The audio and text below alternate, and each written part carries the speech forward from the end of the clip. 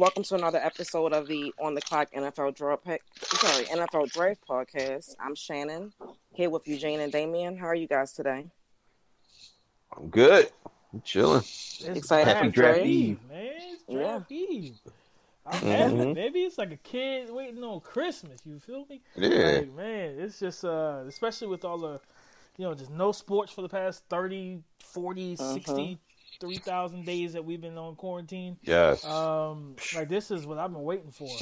And all of the smoke screens and everything else that's been talked about. Jerry Jeudy's knee and his knee is broken off.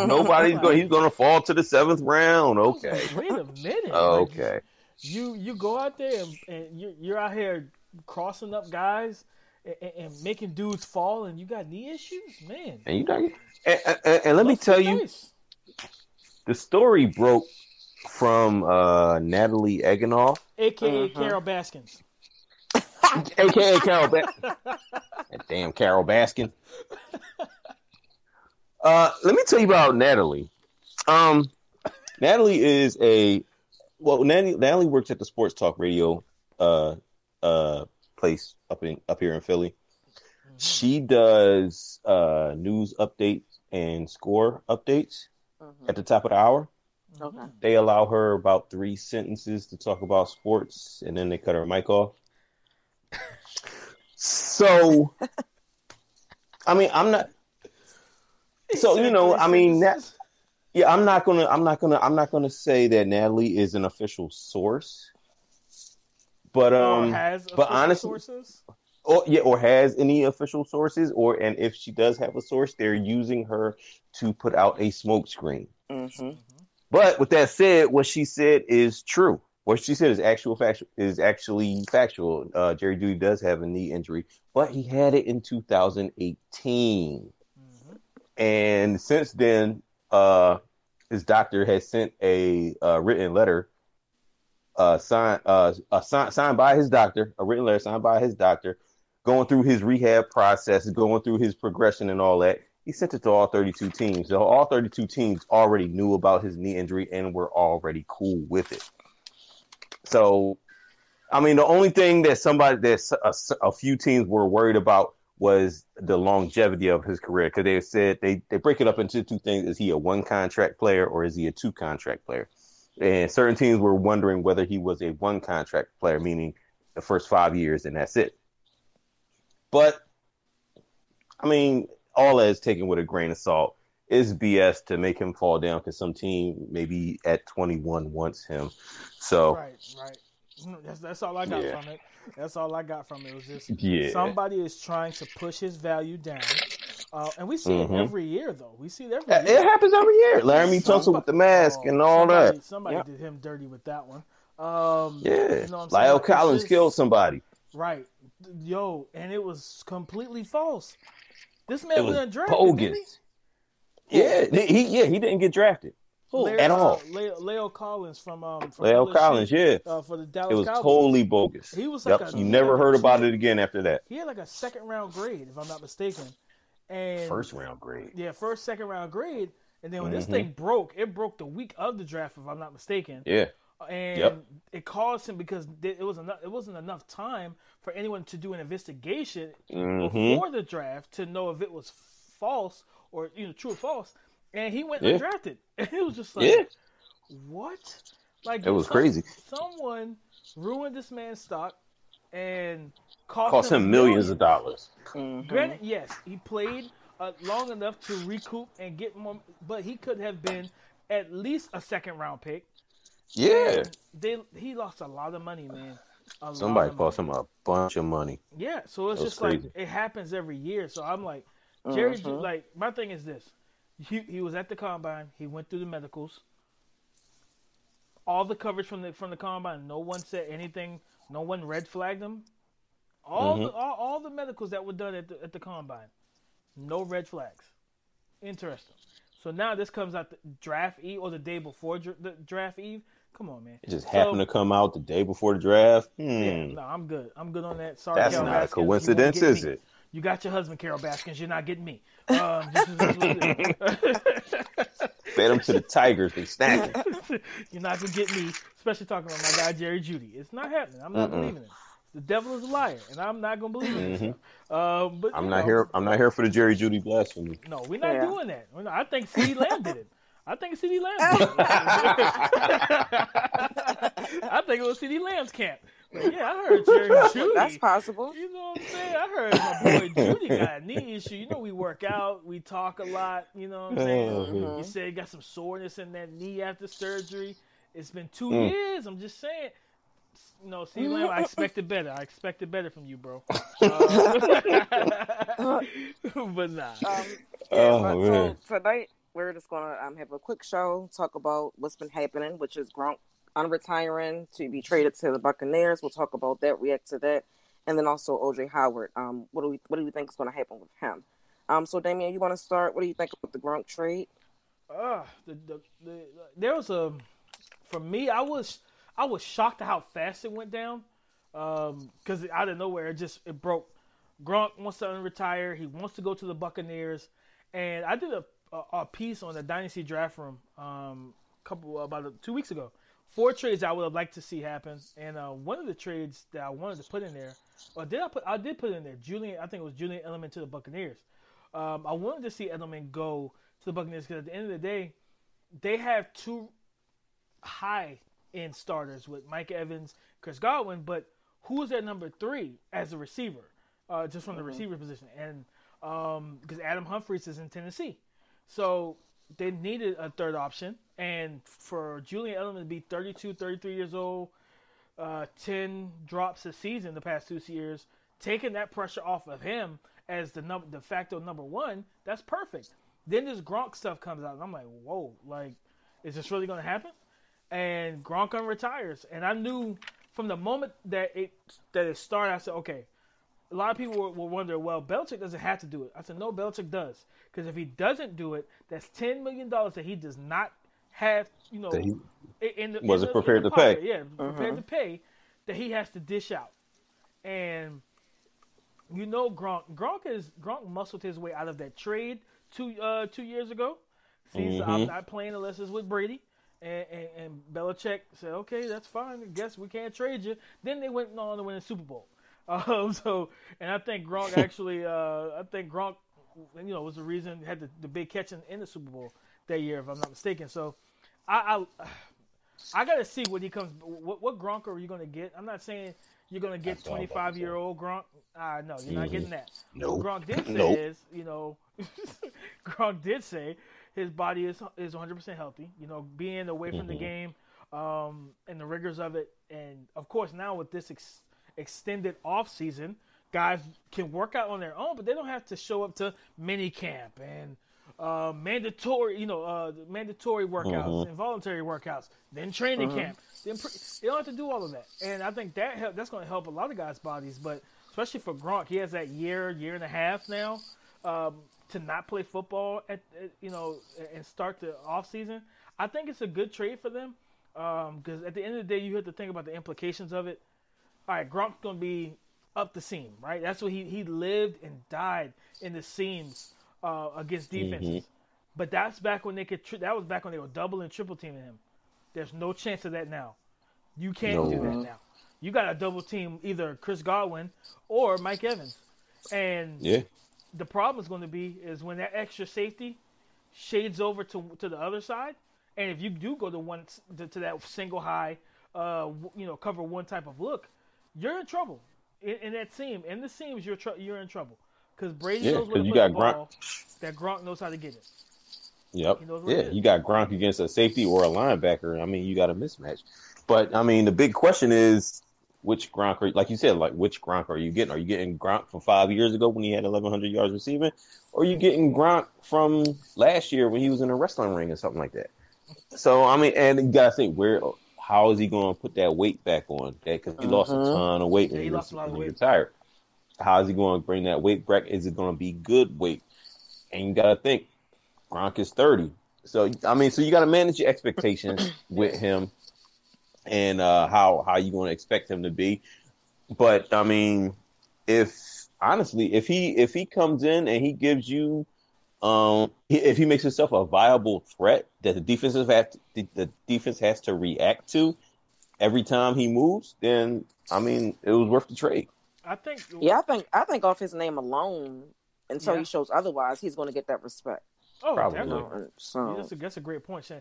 The part that I thought about as well, even though he was a shell of himself as a receiver per se, in his last year, he was still a dominant run blocker.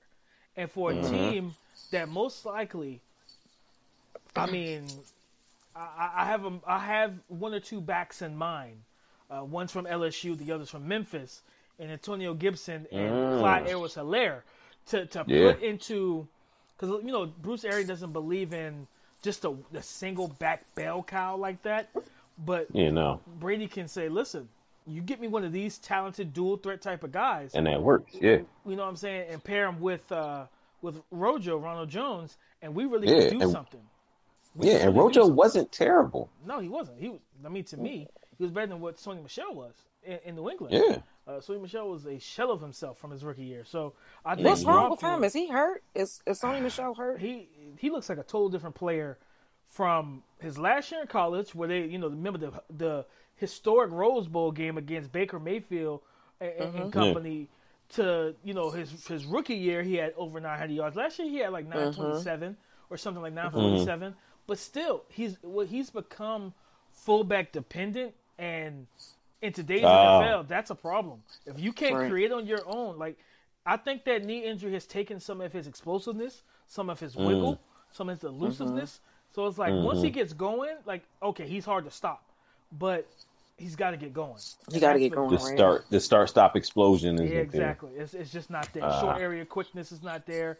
It was a lot. It was a lot that it just kind of it comes and goes, And so I think Gronk is going to help them in the run game for sure, because they need that, But at the same time, Eugene, to your point, him putting on that weight and getting back into football shape. The great part of it, granted, we don't know exactly what's going to happen with the tight. We're going to talk about that in a little bit. But think about it. If they keep all three tight ends, Cameron Brate, who they just recently paid, or Jay Howard, and Gronk, they can work Gronk in periodically, like slowly. Yeah. And have him on snap count. Because we know more than anything. The one thing Brady would love to have is a healthy, ready to go Gronk come postseason. Yep. Because Gronk has always upped his game in the playoffs. And, similar to Julian Edelman, they've upped their game in the playoffs. So if Gronk can slowly work himself back and then get into the playoffs and becomes a legit weapon for them, that's where the problem lies in for other teams. Oh yeah, because you can't cover all three. They go into a 3 tight end set. It's nothing you can do with that. In the goal line, you can run the ball. You can split them all. You can split all three wide. You know what I'm saying? It's so many different things that you can do from a versatility standpoint. Cause serious matchup problems. Exactly. But it's all depending on if they keep O.J. Howard, which, we don't know. They should. Yeah, you just made up a good point. I didn't even think about that. Because I was so hell-bent on thinking they probably would trade O.J. But that's a good enough reason to keep him. Yeah, man, listen. If I'm the Buccaneers, I'm keeping all 3 of them. Yeah, I'm doing 12 personnel all day long. You have to deal with me. You're gonna have to deal. We're gonna bring a physical style of football to Tampa. Get yourself a second running back and pound the rock. Tom Brady is one of the best play action quarterbacks we've seen. When he has a viable run game, his play action sales are ridiculous. So that's why it's even when the down and distance doesn't call for a run, and he play actions it. Linebackers step up anyway. You still got to react to it. React to it, and then and that's the part where Gronk really kicks in is when they run that play action, and he snaps his head back after faking the ball to the running back. Gronk is cutting right behind those linebackers on that over route or that post route or up the seam, and it's like a 10, 15, 20-yard gain without anybody even touching Gronk. So. Yeah, and you got to think about it, like they come out in 12 personnel. Say like it's 3rd and 6, and they come out in 12 personnel. You got Gronk and OJ on both sides of the line, and you got Chris Godwin and Mike Evans on the outside. It's like, who do you want to beat you? That's all you got. I mean, the defense is left with their hands tied behind their back because who do you want to beat you? Just pick the mismatch, and we'll just go to that. And on top of that, it's going to help the running game because Gronk can block, O.J. Howard can block, and you got Ronald Jones in there, and possibly another draft pick coming in, so they can run the ball on you if they want to. It's a good fit. It's just like you said, you just gotta temper expectations. You can't come out there and think you can't Tampa. And then listen, one thing I won't say is because I saw this last year with the Browns. A lot of people were trying to the actual Browns have some real actual faithful fans, and people were trying to kind of just kill their joy.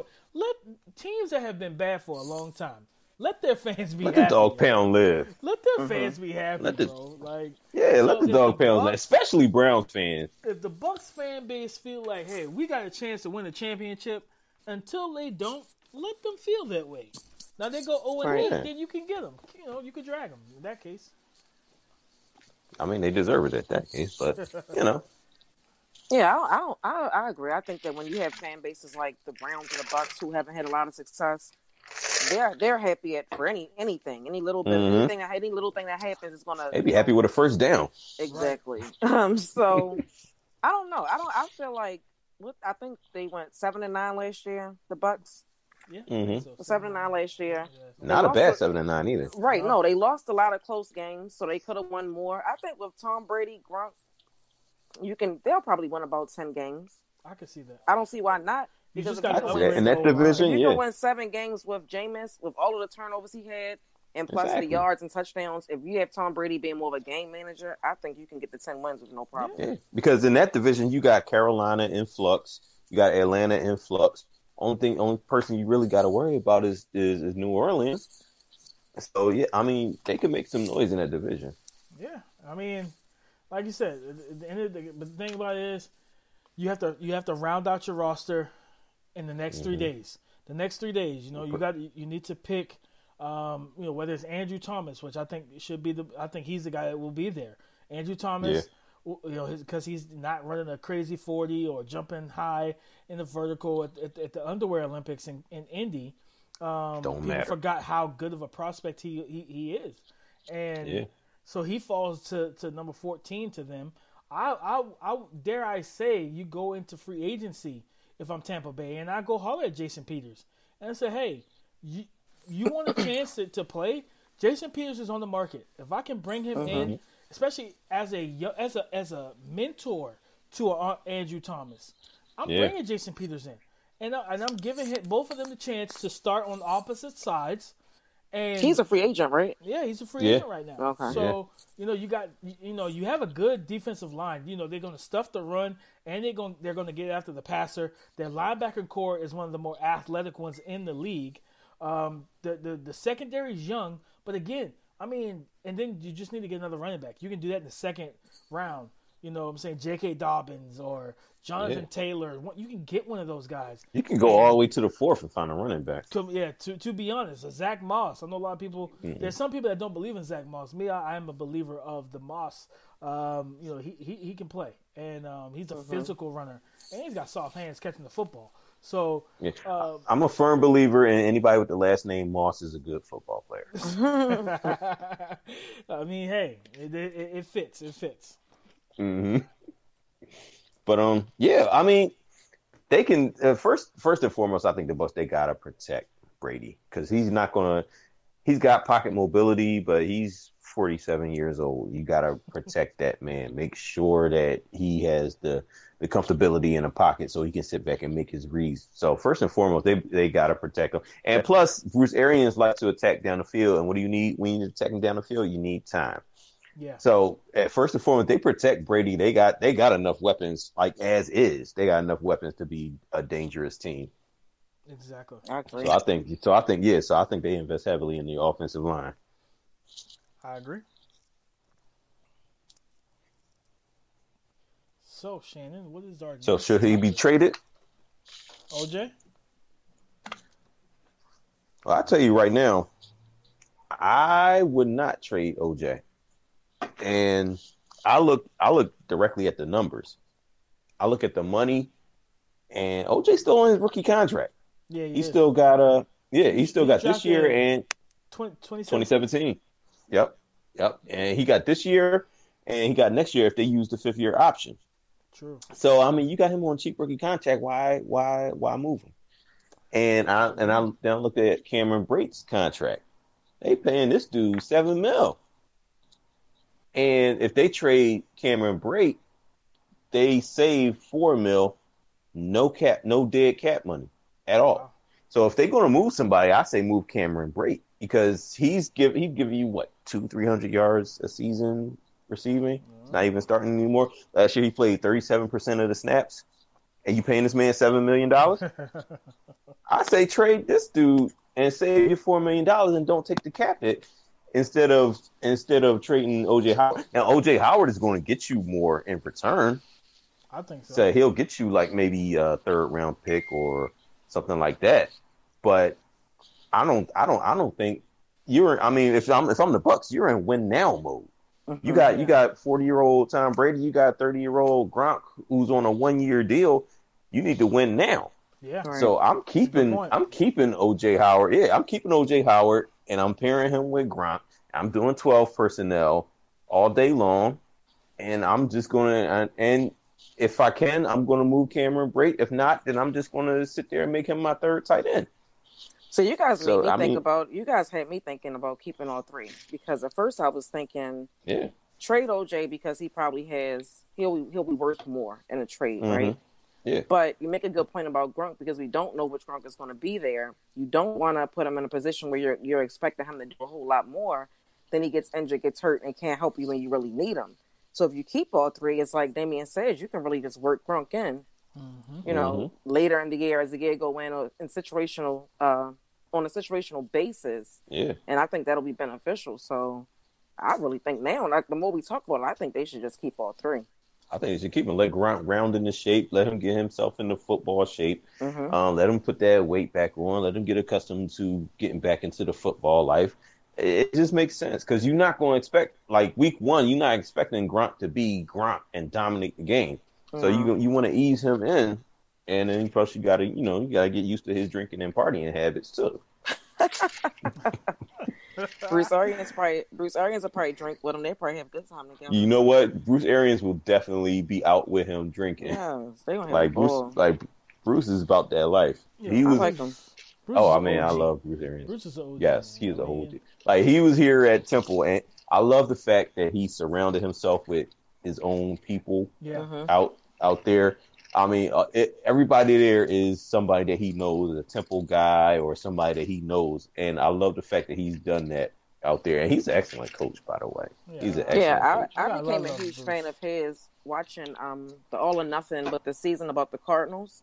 I said, I'm a fan of his. Like I was really a fan watching him do his thing there. And I love that he give black coaches an opportunity. Black offensive coordinator, black defensive coordinator. So Bruce Arians is cool in my book. Yeah. Funny thing about him is that he wanted to, when the Eagles had got rid of Andy Reid, he wanted to be the coach here, and he was almost there. He was talking to Jeffrey Lurie, the owner, and all that. He wanted to be the coach here. He wanted to be the coach here bad. And they went the Chip Kelly route, and after that, Bruce Arians was pissed off. He's like, I'm gonna bust y'all ass every time I play y'all, and he tried to.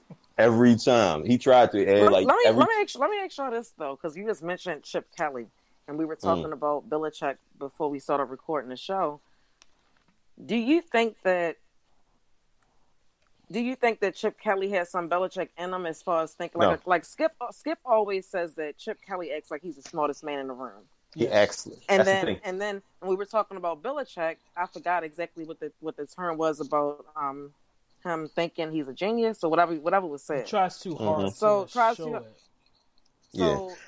is that different from Chip Kelly? Because when Chip Kelly came to Philly, it seemed like he wanted to put his mark on everything. He did. The thing about Chip is he acts like he's the smartest guy in the room, but he's not actually the smartest guy in the room. So the real smart people in the room are looking like, look at this idiot acting like he's the smartest guy in the room. Right. So the thing with Chip was, he had his, the reason why he failed as a coach is because he had his scheme and nothing was over his scheme. Everything, he valued his scheme over everything. And once the NFL figured out his scheme, he didn't have a counterpunch for it. Right. He just wanted to keep on doing the same thing over and over and over again, thinking that it's going to work. Mm-hmm. And the thing is with Chip Kelly is he has social issues. Mm.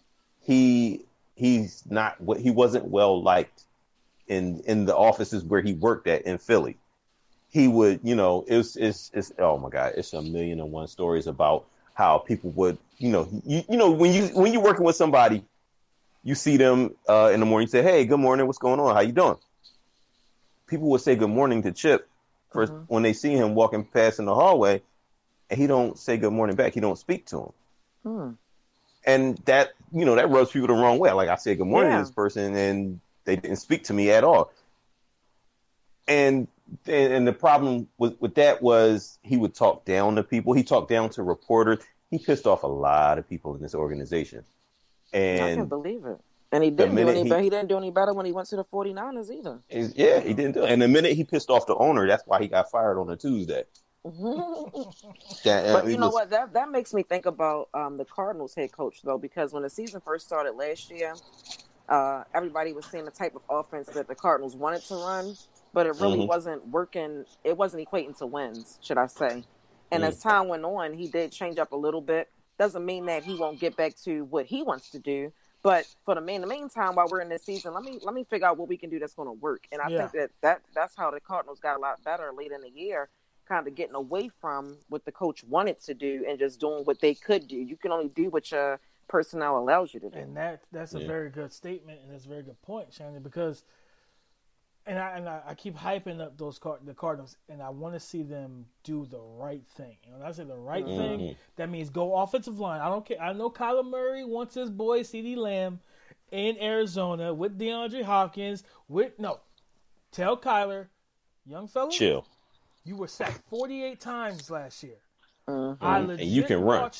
I legit watched Aaron Donald manhandle you while you tried to run by him because he whooped the guard so bad. No, we're not going to CeeDee Lamb. We're going to get you some protection so that we can take our 3 interior guys and they can double team and things like that, and we can leave the guys on the perimeter one-on-one. Exactly. If we got to send them back and chip or tight end and chip, we can do that. But the interior guys, that's why it's so important to have good tackles. Tackles can handle themselves, and you can throw a guy like a running back on the route and have him chip and then release out. You could take the tight end, and when he pops out of his stance, his first move is to chip the D end. You could help them like that. But the interior, if you leave these guys one-on-one with the Aaron Donalds, you know what I'm saying? With some of these like interior pass rushers, it's a problem. It is a flat-out problem because these guys, they miss. If that one guy misses, it's over. Like, it's over. Yeah. The biggest problem for any quarterback is pressure right up in his face.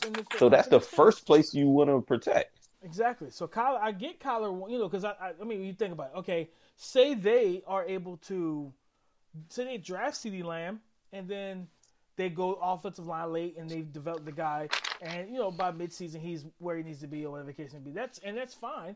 That's a good situation, right? That's a great situation, but it's not an ideal situation. I always think about the fact that people say, well, why would I pass on CeeDee Lamb to take Jalen Reagor in the second because the talent drop off is so much? Okay, I get it. I mean, from an actual talent standpoint, it's really not. From an athletic traits, no. Jalen Reagor is a way better athlete completely than Judy and CeeDee Lamb, and everything. So if he irons out his game, you can't tell me that Jalen Reagor doesn't have number one receiver abilities and potential. So, but with the offensive line is a little different. If the drop off, and we can see it. Ask Giants fans. The drop off between Big Q, Quentin Nelson, and the drop off from him to Will Hernandez. Huge, insurmountable. It is huge. So, granted, Will Hernandez is still a good player. He's not Big Q. Yeah. You know what I'm saying? He's not Big Q. No. So with the offensive line, I get it. Yes, I can get Josh Jones in the second round. I can get Prince, Tiga, Wagonu, in the second or third round from Auburn. You know what I mean? I can get Lucas Niang from TCU. I can get those guys, right? Mm-hmm. Maybe Austin Jackson falls to the second round. That's probably the better option. But at the same time, the talent drop off from between them and Mekhi Becton and Jarek Wills and Tristan Wirfs, it's Andrew Thomas. That talent drop off is big. So for me, I'd rather go with the best offensive lineman and the best tackle prospect than Pastor going to be hoping the second and third round guy that I take develops. Yeah. Yeah. And plus, like, you got to let your guys develop too, because the Cardinals got Hakeem Butler and they got Christian Kirk. And now they got Nuke Hopkins. You gotta let your guys sink a swim. You gotta see about your young guys that you drafted first before you start drafting over them. So and first and foremost, you gotta protect your quarterback. Your biggest asset is your quarterback. Protect that man. Don't have him back there. I mean, he can run. His running is a threat and a weapon. Yeah. But you don't want him back there running for his life. You want him running when it's good for the team. You don't want him running because Aaron Donald done whooped your center behind. And now he got to run for his life. You don't want that. And he's a way better passer than Lamar, so you definitely don't have to go that route. He is a special thrower of the football. He's a special passer in my opinion. And one thing I keep telling people, because I keep hyping up those Cardinals, when you look at, like, we have not seen what that offense really will look like under Cliff Kingsbury until they can drop Kyler back and not have to worry about immediate pressure. Right. When they're able to do, and that's without getting another receiver. They don't need another receiver, so you don't need CeeDee Lamb. That's just a luxury pick. That's just being, you know what I'm saying. You got that stimulus check. I was like, man, I got a 75-inch TV at the crib. Let me buy an 85 curve though. That 85 curve looked pretty good. Meanwhile, your car needs new tires. You need an oil change. You need more. You need other things, and that's what I look at with the Cardinals is. While CeeDee Lamb can learn how to be Nuke Hopkins from the real deal Nuke Hopkins. From the real Nuke Hopkins. From the real, like, you know what I'm saying? He walks in like, hey, they call me DeAndre Hopkins Jr. I'm like, well, I'm the real DeAndre Hopkins. Like, you know what I'm saying? You can learn from him, but at the same time, okay, what about that? What about the tires that you need, that oil change? You need to protect your quarterback. Be better with that. Don't get greedy. Don't get greedy. You know what I'm saying? You shop on the budget. You make the splash. You'll make the splash move when you need to, but you don't need to do it right. You've already done it. You suck. Do they have a second round pick? No, they don't have a second round pick. I don't believe because they traded that pick. They traded that one for Nuke, right? Yeah, so they drafted a receiver already. DeAndre Hopkins. Yeah. So you're good. Yeah. Just get your offensive They drafted CeeDee Lamb 5 years from now. Exactly. So get your offensive lineman, protect your quarterback. And I think when they're able to protect Kyler, I truly believe with the weapons they have, they go 4 or 5 wide, it's going to be a problem for defense. Yeah, those NFC West teams, the Seahawks, whose defense is kind of middle of the road. San Fran's defense is good, but they'll be tested. They will be tested by this offense. I did want to say, in reference to a good fit for O.J. Howard, I think the Packers might be a good fit too for him, though. And I say that because we were talking about Aaron Rodgers and how he really doesn't use his tight ends. But I think that if he had one, he might do something different. Is my point. Because like even having a running game, it wasn't like he was against running the ball. Like he had a running back. They did that a lot last year. You have your wide receiver. He's an elite wide receiver. But I think Jimmy Graham could have did more last year. They probably would have been a better offense. I don't think that would be a bad look for him to actually get like a Benke. They call tight ends the quarterbacks Benkies. I think it will be good for Aaron Rodgers to have that because that's something to me that he really hasn't had over his career. And who they bring in? Mercedes Lewis? I mean, come on. So if you're going to bring him in, you can bring in OJ and give, help Aaron Rodgers out some more. Because when you look around the league, at this point, a lot of quarterbacks have weapons. Like, it's not just one person. It's not just a quarterback. Like Tom Brady, he needs all of that. He needs all to be able to compete with a Mahomes if you're still in the AFC because of what they have going on and what the Ravens are trying to do. Like our GM keeps saying he wants to make the Ravens offense undefendable. Yeah. Okay, we're gonna see. So if that's the road that they're going, I think that would be. I mean, with Aaron Rodgers being older, having a tight end like that would be a great help at this point in his career. Yeah. And it's crazy. I'm looking at the numbers for Jimmy Graham. Remember, Jimmy Graham spent 2 years with the Packers. He wasn't healthy for majority of the time. He played 12 games in 2018, and only 10 games last year. But in 2018, he started 12 games and started 10. Sorry, but he was targeted 89 times in 2018. Granted, his catch rate was in the 61%, almost 62%. He only caught 55 of those targets for 636 yards, only 2 touchdowns. But even this year, he was targeted this past season. He was targeted 60 times. So Aaron Rodgers, he doesn't use. He has never been known for to be a guy that really likes the tight end. But he liked Jimmy Graham, and he tried to get Jimmy Graham to football. So I give him that. So I think when you bring up O.J. Howard to the Packers is not a bad move at all. We talked about it off air, but the team I definitely think should make that move if he's available. I think the Tampa Bay Bucks should keep him, but if he's available, I'm Washington.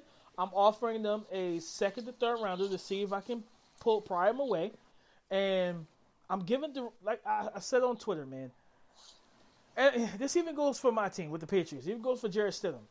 As much as I want Tua, now let me go ahead and say this now. If we somehow drafted Tua, I forget who Jarrett Stidham even is. He's not even a person. He's dead to me. He's not even a person. You know what I'm saying? Who is that guy? I change up quick. It's whatever. Who? Jared from State Farm? No. But it is what it is. So, but when I look at it, I said on Twitter, when it comes to Dwayne Haskins and any young quarterback, before you sell them and get away from them and trade them and move on. The only team I understood the concept was the Cardinals moving on from Josh Rosen because he just did not fit what they wanted to do. He's not athletic enough to move around in that offense and create on his own. So I get that, But in Haskins' situation, I mean, he was playing with peanuts. Really, he was playing with a poor team. Terry McLaurin and a bunch of other guys. Yeah, Steven Sims is a good young slot, but he's still developing. He's a young guy. You didn't have much at the tight end position. So I'm just like, hey, if I can give you a second, third round pick and go and grab O.J. Howard, now I have Terry McLaurin and O.J. Howard and Sims. And then you can still, hopefully, Kelvin Harmon, who had a lot of hype coming into last year's draft, who fell to the 5th or 6th round, maybe he becomes your big body possession guy.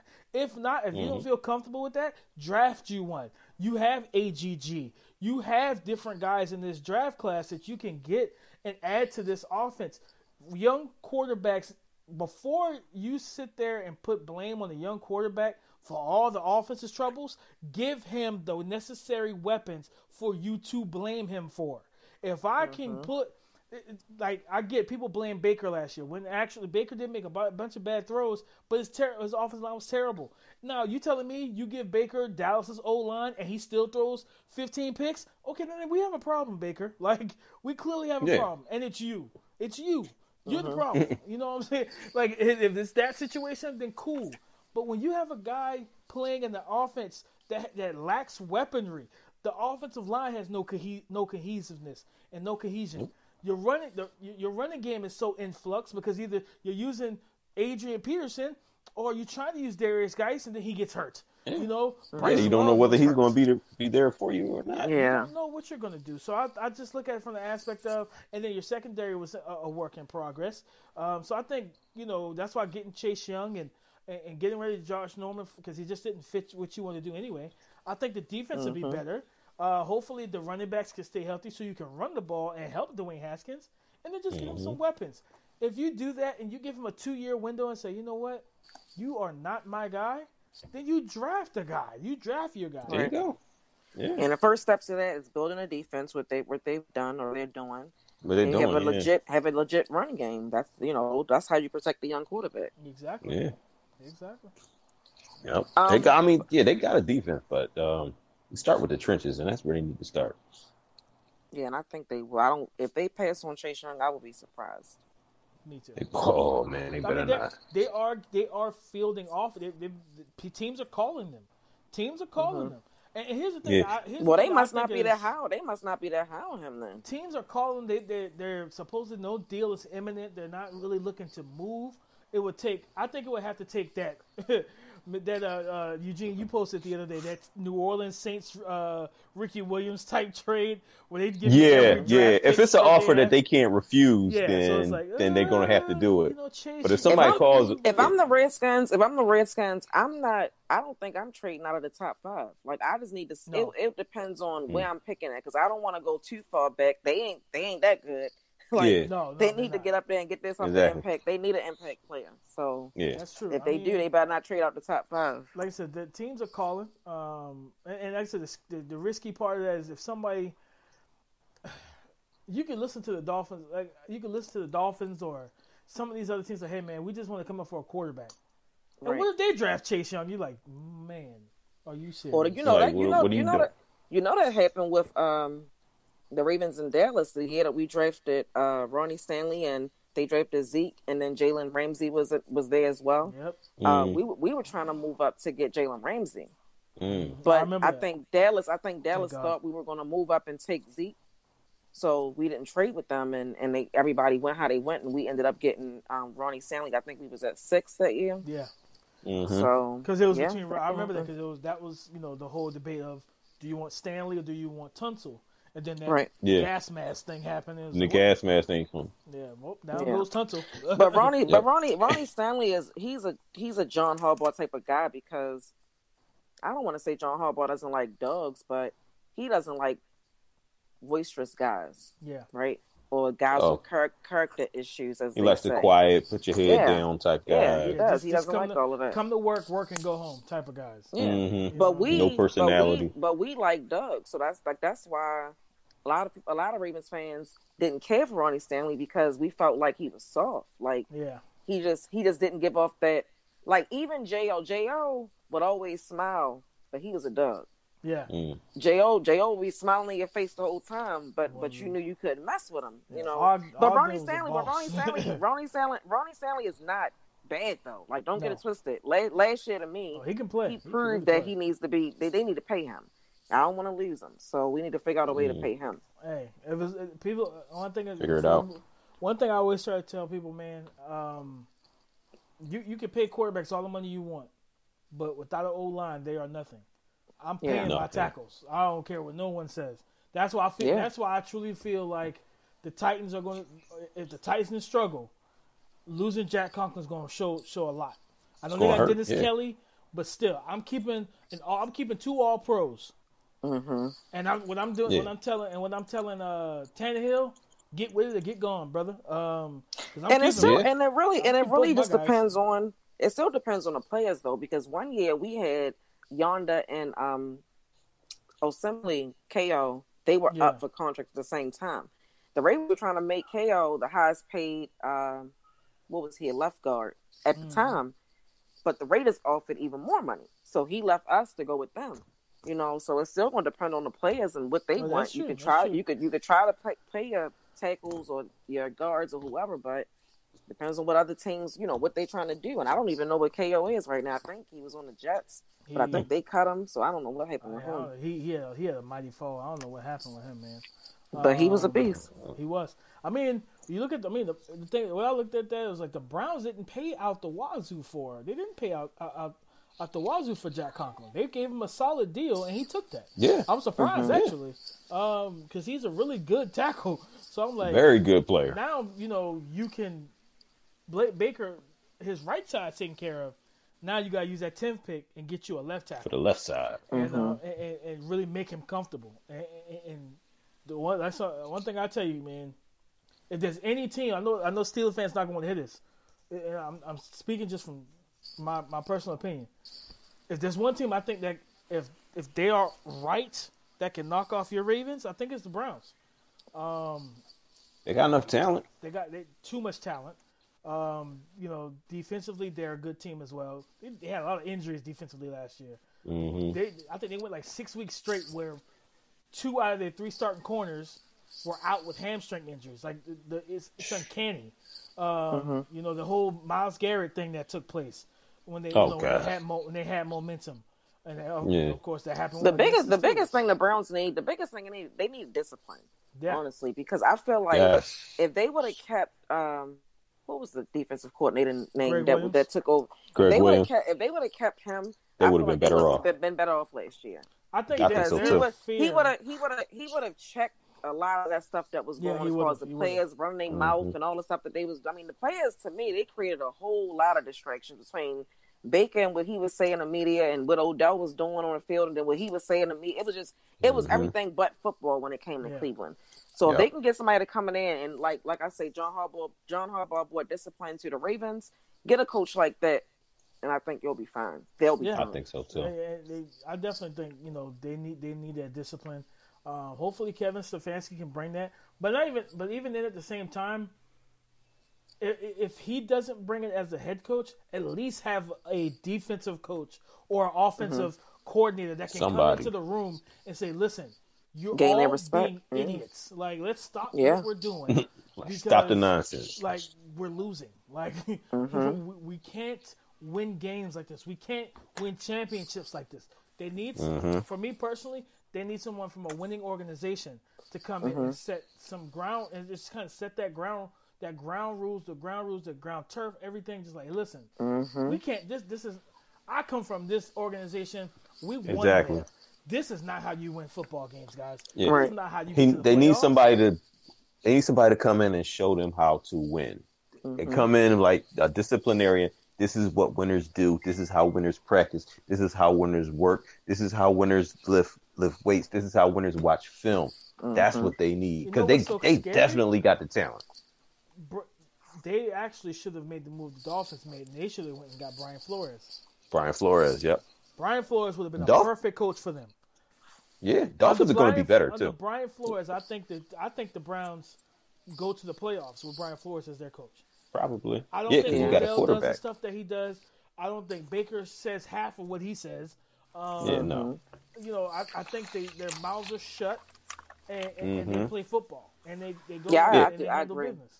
I think you'll get a real quiet Browns team next year. Yeah, you can tell when players respect the coach. They don't act out like they do. That's why the Dolphins played so hard down the back end. People were like, "Oh, Minka don't want to be there, and Rashad Jones don't want to be there, and Kenyon Drake don't want to be there."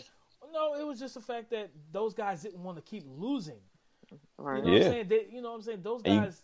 It's one thing to lose. It's nothing to lose kind of with a purpose. Continuously. We're losing, understanding that there's a bigger picture, right? So we're losing games right now, and I get it. You're competitive, but we got to get a quarterback. So we don't and you can't knock them. We can't get one.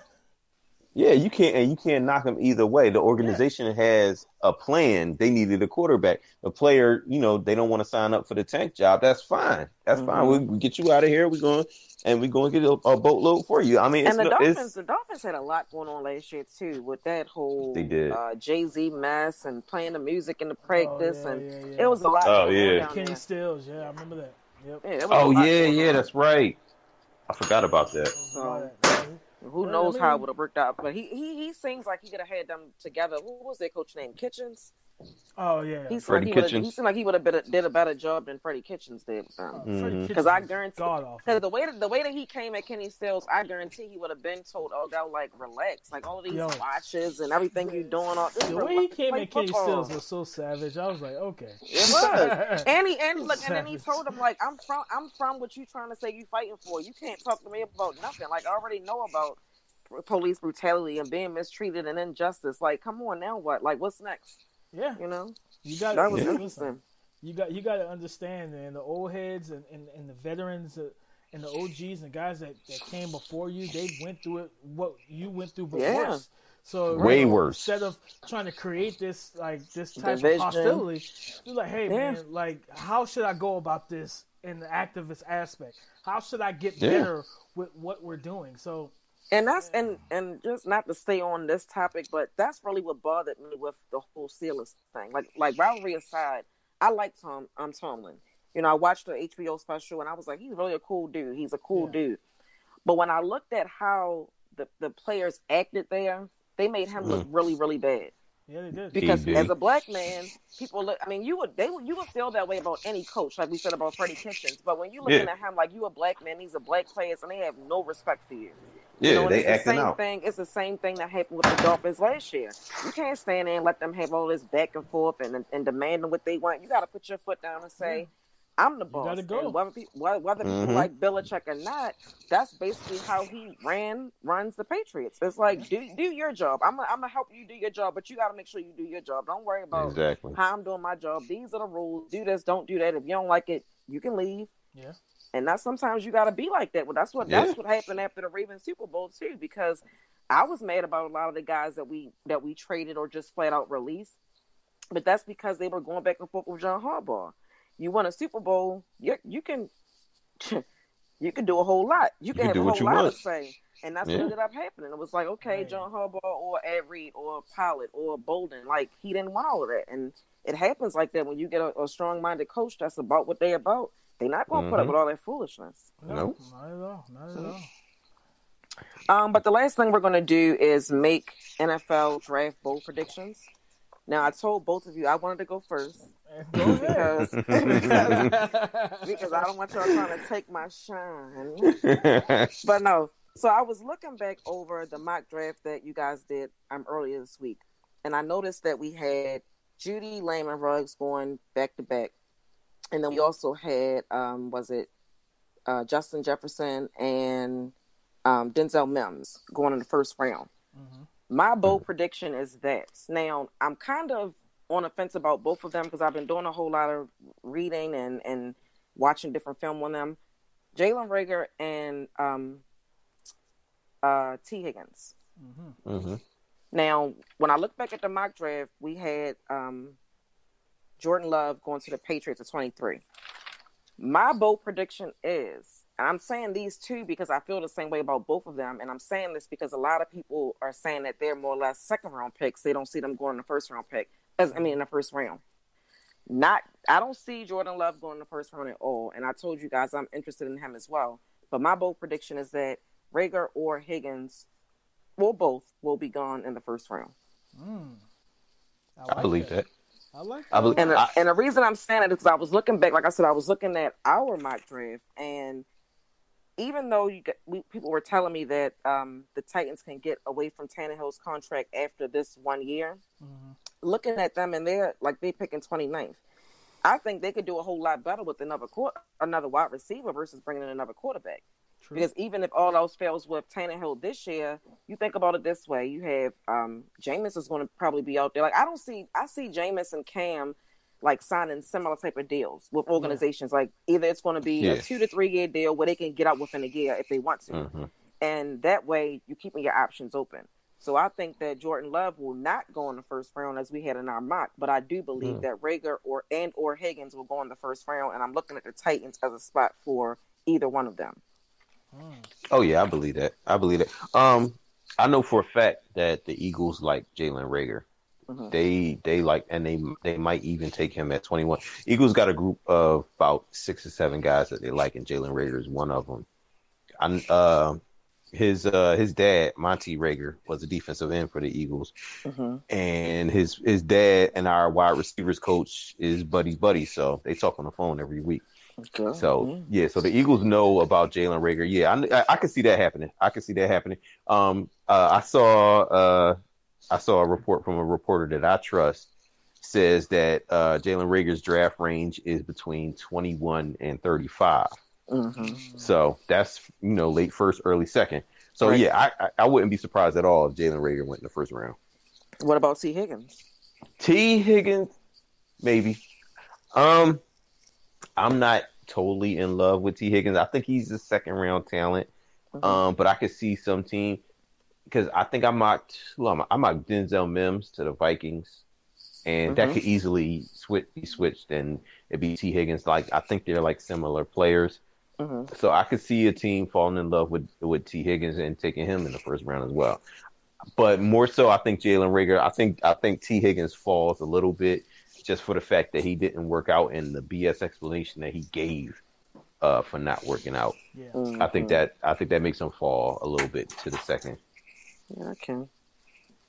I like that a lot, though, Shannon. I mean, listen. I was waiting for you. Like, I'm waiting for you to say something.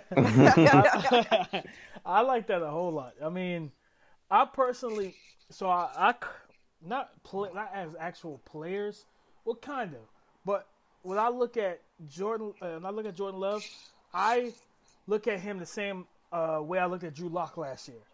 Didn't have a great year coming into the draft.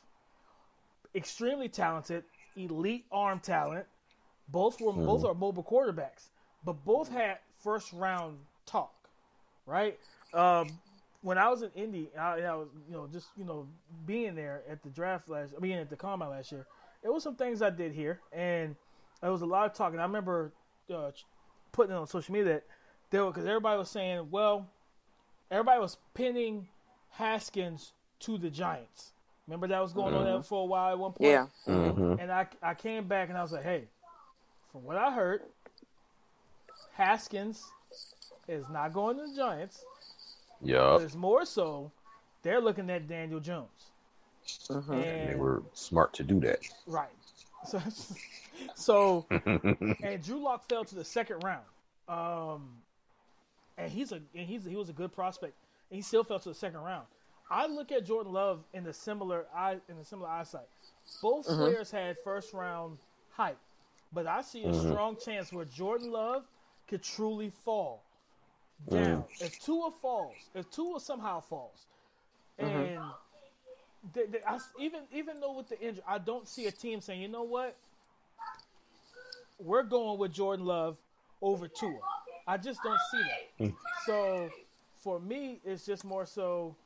I look at it as you got to go with if he falls to the second round, I wouldn't be shocked. And I think it's perfect for the Colts because the Colts have a second round pick, have like 2 second round picks, and they don't have to trade back up. But I really like that because I truly could see an opportunity where he falls, and if he does, I kind of think it shakes a lot up because it's just like, well. All right, where is he going then? Like, you know what I'm saying? Where's he going to go? If the Raiders pass on them with their 2 first-round picks, then you have the Patriots who pass on them. If the Saints pass on them, then it's like it's a free-for-all. Yeah, it's a free fall, and he's going to fall to the second round. And the Colts are looking like, well, we really don't have to worry because we have like the second or third pick in the second round. So we don't have to move up if he's going to keep falling. Kansas City's not drafting them. San Fran's not drafting them. To be honest with you, San Fran, I think it's going to trade out. I think San Fran is going to move that 31st pick and move out of. They're going to trade out of one of those picks. Yeah, I definitely think that. But I love that scenario. I love that scenario a lot, Shannon. Eugene, I'm going to give you the floor. What is your bold prediction? My bold prediction is that Chase Claypool will go higher than a lot of people think. I say maybe like in the second round. But they're going to put him at tight end. Ah, gotcha. I think a lot of teams got him as their tight end number 1, and they're going to try to talk him into playing tight end for them. And that's what's going to get him drafted high. Because if you looking at him as a wide receiver, you're talking about third round and down. But if you're looking at him as a tight end, this guy's a second round talent, maybe even a late first, because you got different people covering him. He's going to put up monstrous numbers with people with like linebackers and safeties covering him as opposed to cornerbacks. So I think the league is looking at Chase Claypool differently than what the media and the fans are, and I think he goes higher than what we think. I like that. I definitely have Chase Claypool I have him as a tight end hybrid. I think, I say that because I don't think that he's a player that he cannot win against NFL corners. I think he can find some success, but I feel like using him as a matchup piece, that chess piece against defenses, against those safeties, against those linebackers, that to me is the better of the 2 options. Use him as a tight end primarily. Like I said, I look at Darren Waller, and to me, he's a new prototype. We've been talking about it for months now.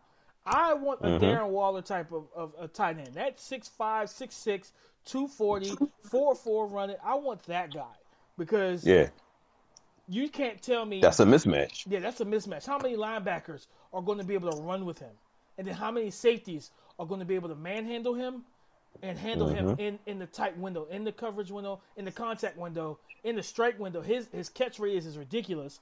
So okay, I get you downfield in that post route against the Jamal Adams. As much as I love Jamal Adams, I'm going to take my chances throwing it up to big boy Darren Waller. So I think Chase Claypool should be in that same type of mold. Yeah, I think so, because with him I think where are you best suited at? Like, okay, you can be an average wide receiver, but you can be a great tight end. So I'm going to put you at tight end where you're the mismatch, where people will have a problem with you at. So I'm not going to put you at wide receiver where people know how to cover you. I'm going to put you where people don't know how to cover you, where you're a mismatch at. And it just makes sense. Why try to force something that really isn't there? Because I mean, he can play wide receiver. He's okay, but you're not expecting routes. He's going to be a contested catch wide receiver. He's got a little bit of downfield speed, but defense is going to adjust to that. They're going to figure out what he is. But if you put him at tight end, now you got a real problem. So yeah, that's my bold prediction. Look, when you talk about Waller, make sure you give John Harbaugh his credit because he switched him from wide receiver to tight end. He told him that he thought that would be a better fit for him, and look at you bragging. You want somebody to be like Waller. Go ahead, John Harbaugh. Oh my God. He was the one that had the vision. Shout out to John Harbaugh. Shout out to Harbs. Shout out to Harbs. With my bold prediction, it's a two-parter. It's a two-piecer. You know what I'm saying? I am going to say, with the offensive tackle, I'm going to go offensive line together. That means tackles and interior. And receivers. In the first 3 rounds, we're going to see double-digit prospects drafted out of both position groups. So I think we could see between rounds 1 and 3, we could see up to 15 receivers off the board. And with the offensive line between rounds 1 and 3, we could see anywhere from 10 to 12 offensive linemen off the board. This class is, to me, from an offensive line standpoint, this class is better than people know. And I know it's like the people thinking, okay, there's going to be a run of tackles at the top. But I'm not just talking about the run, because that can go six deep in the first round, right? I'm talking about that second and third wave. This offensive line group is a really good offensive line group. It's 5 deep at the first round already. Yeah, it's 5-6 deep just at tackle. You think about Cesar Ruiz and Lloyd Cushenberry and Damian Lewis and Tyler from I cannot pronounce his last name, from Wisconsin. Oh, Tyler Badass. I'll just call him Tyler Badass. So it's like, because I think his last name is Biadaz or something like that. Something like that. So it goes deep. Matt Hennessy and Matt Pert from Connecticut. Love him. From UConn, you love him. It's just. It's so deep, and I think you could truly see with the premium teams needing offensive line. I would not be surprised to see a team double dip. Maybe grab one if a team needs one early. They can grab one in the first, second round. But come round 3, 4, and 5, if there's another quality one on the board, I would not be surprised to see teams double dipping. At both positions. Think about the Texans. Why wouldn't the Texans try and grab a T. Higgins in the second round or Denzel Mims in the second round, and then come back up in the 4th or 5th round and get another receiver because they need receivers. So I think you could see anywhere. I predict we're going to see 20 receivers within the first 3 rounds and 12 offensive linemen in the first 3 rounds. I can see. Yeah, that. I'm just thinking off the top of my head. I'm counting about 17 wide receivers in the first 3 rounds that I believe are top 3 round talents. And that's a ton. Yeah, that's a ton of guys. It's really a lot. So y'all telling me the Ravens want to get another wide receiver? Oh, easily. I think y'all do. Probably, yeah. I think y'all get yourself a capable, bigger window, kind of big catch release type of guy. And honestly, I guess for me, I want T. Higgins. Like the more I look at the draft, and I know that certain guys are going to be gone before we have opportunity. I'm not saying that the Ravens should get him when we pick at 28. I don't know if he's going to be available, so I don't think we should do that. But because what I was looking at earlier, it was saying that they were rating like the 10 top wide receivers in the draft. And T. Higgins came in number 1 at contested catches. Mm-hmm. And they were just saying that, he is the best combination of high pointing and catching contested balls. That's something that the Ravens really haven't had since like Anquan Boldin almost. And when he was here, he was on the tail end of his career. And I always wanted Joe Flacco to have a wide receiver that he could grow with. And he never got the opportunity to do that. So I'm hoping that we can do that with Lamar, like put more guys around him that he can grow with. Yeah. But that can do things like that, like catch the ball in tough situations, because that was part of the issue last year. You locked up Mark Andrews, you lock up Hollywood, really, and it's like, now what? Yeah. There's nothing else offensively. Yeah. So I can see T. Higgins working there. Yeah, I'm kind of like, I'm kind of leaning towards wanting T. Higgins somehow, some way. But it was hard for me not to, in my mock draft that's going to come out, should be out tomorrow before the draft.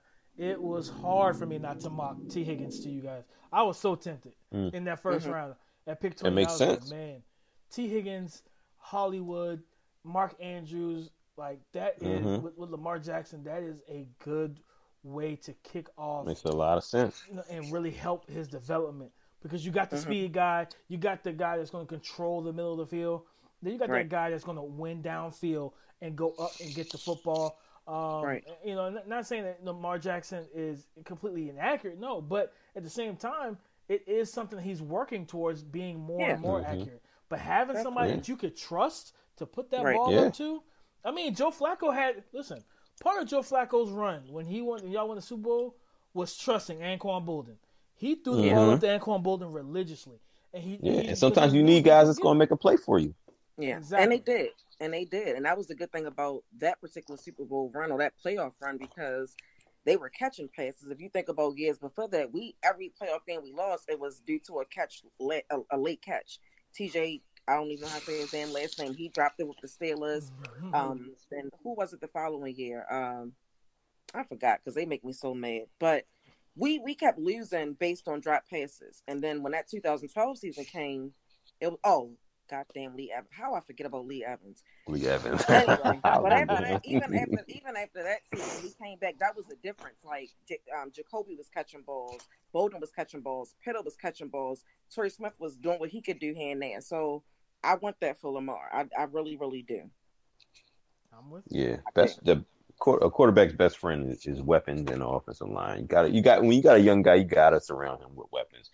Because, like Dame said, you're not going to be able to evaluate him. Right. But yeah, that makes a lot of sense, because you got speed on the other side with Hollywood Brown, and then you got your volume catcher, your contested catcher with T. Higgins, and that's his specialty. He got long arms. He can jump. He can make those contested catches. That's a fit. And nobody's gonna, and you're not gonna be. The defense is not going to put a top on your offense, because you still got to respect Hollywood coming over the top. Right. Exactly. So he's going to have a lot of space to operate. Yeah, and that's a good fit. It's hard to stack the box with Lamar's running ability. Exactly. Ingram, whatever other running back they want to have back there. So we'll see. We'll see. Yeah. But did you guys have anything else you wanted to talk about before the draft tomorrow? Just tell everybody, man, enjoy these next couple of hours, because it's going to be a sight to see. We have our first virtual NFL draft. This is what fantasy footballers have been doing for years now. So it's going to be a lot of fun to see. I think it was the Detroit Lions. I think it's the IT guy for the general manager. It's going to be outside of his house. And in a Winnebago. In a Winnebago, wow. baby. Taking it back. Talk about taking the draft back. We going way back. Right. The Winnebago. Way back to 89. Yo, come on, baby. I can't wait to see how that's. I want to see how it's going to work out. The whole virtual thing.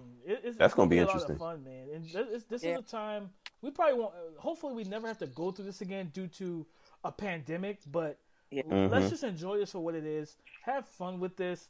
NFL teams, please, no glitches. Dear God, we don't need that. We don't see no buffering signs. Right, we don't want to see. Oh, this pick has been auto drafted. Like we don't want to see any of that. What if they have to do that? That would be crazy. Oh my God! Well, next player, best player available. Best player available. Like, oh, okay. So the Falcons are taking Tua? Great. Great. like, oh yeah. So Matt Ryan, your days are numbered, buddy. Because we can't trade him. But yeah, I mean, that's the only thing I can say, man. This is draft eve.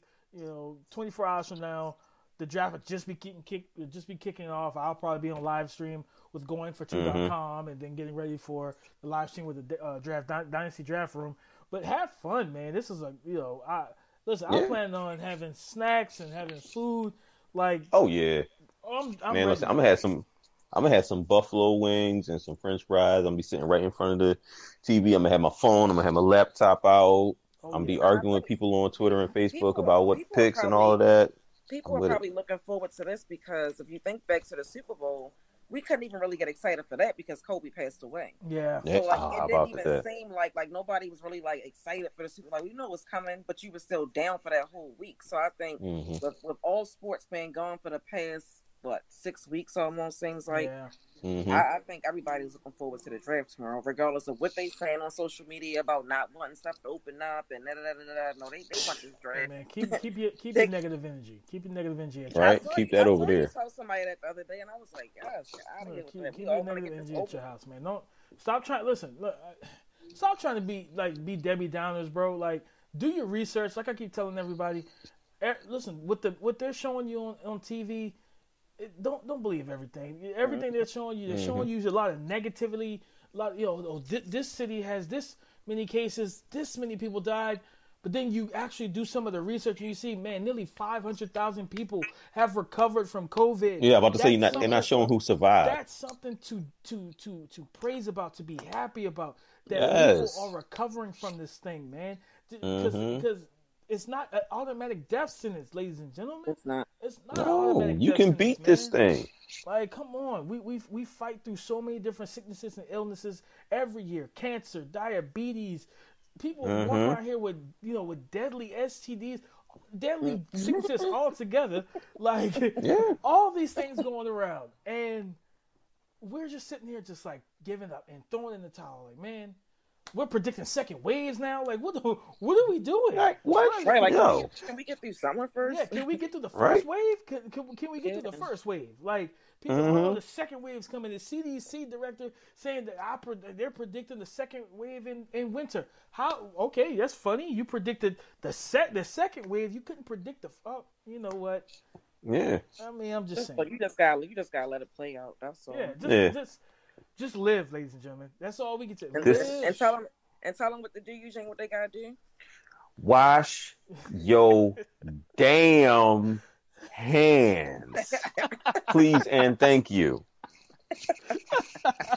Wash your hands. Please and thank you. Yes. 20 seconds, people. 20 seconds. Yes. Wash your hands. You feel me? And wash your face too. A lot of people don't remember that. Wash your face. You know what I'm saying? It's a shame that we gotta tell people that. Yeah, wash your face too. Okay, get it nice and shiny, get it nice and foamy. Scrub all that stuff. Get it clean, baby. Before you kiss your husband, your wife, your significant other, your kids after you get home from work. Wash, anybody, man. Shower. Okay. Yeah, clean it.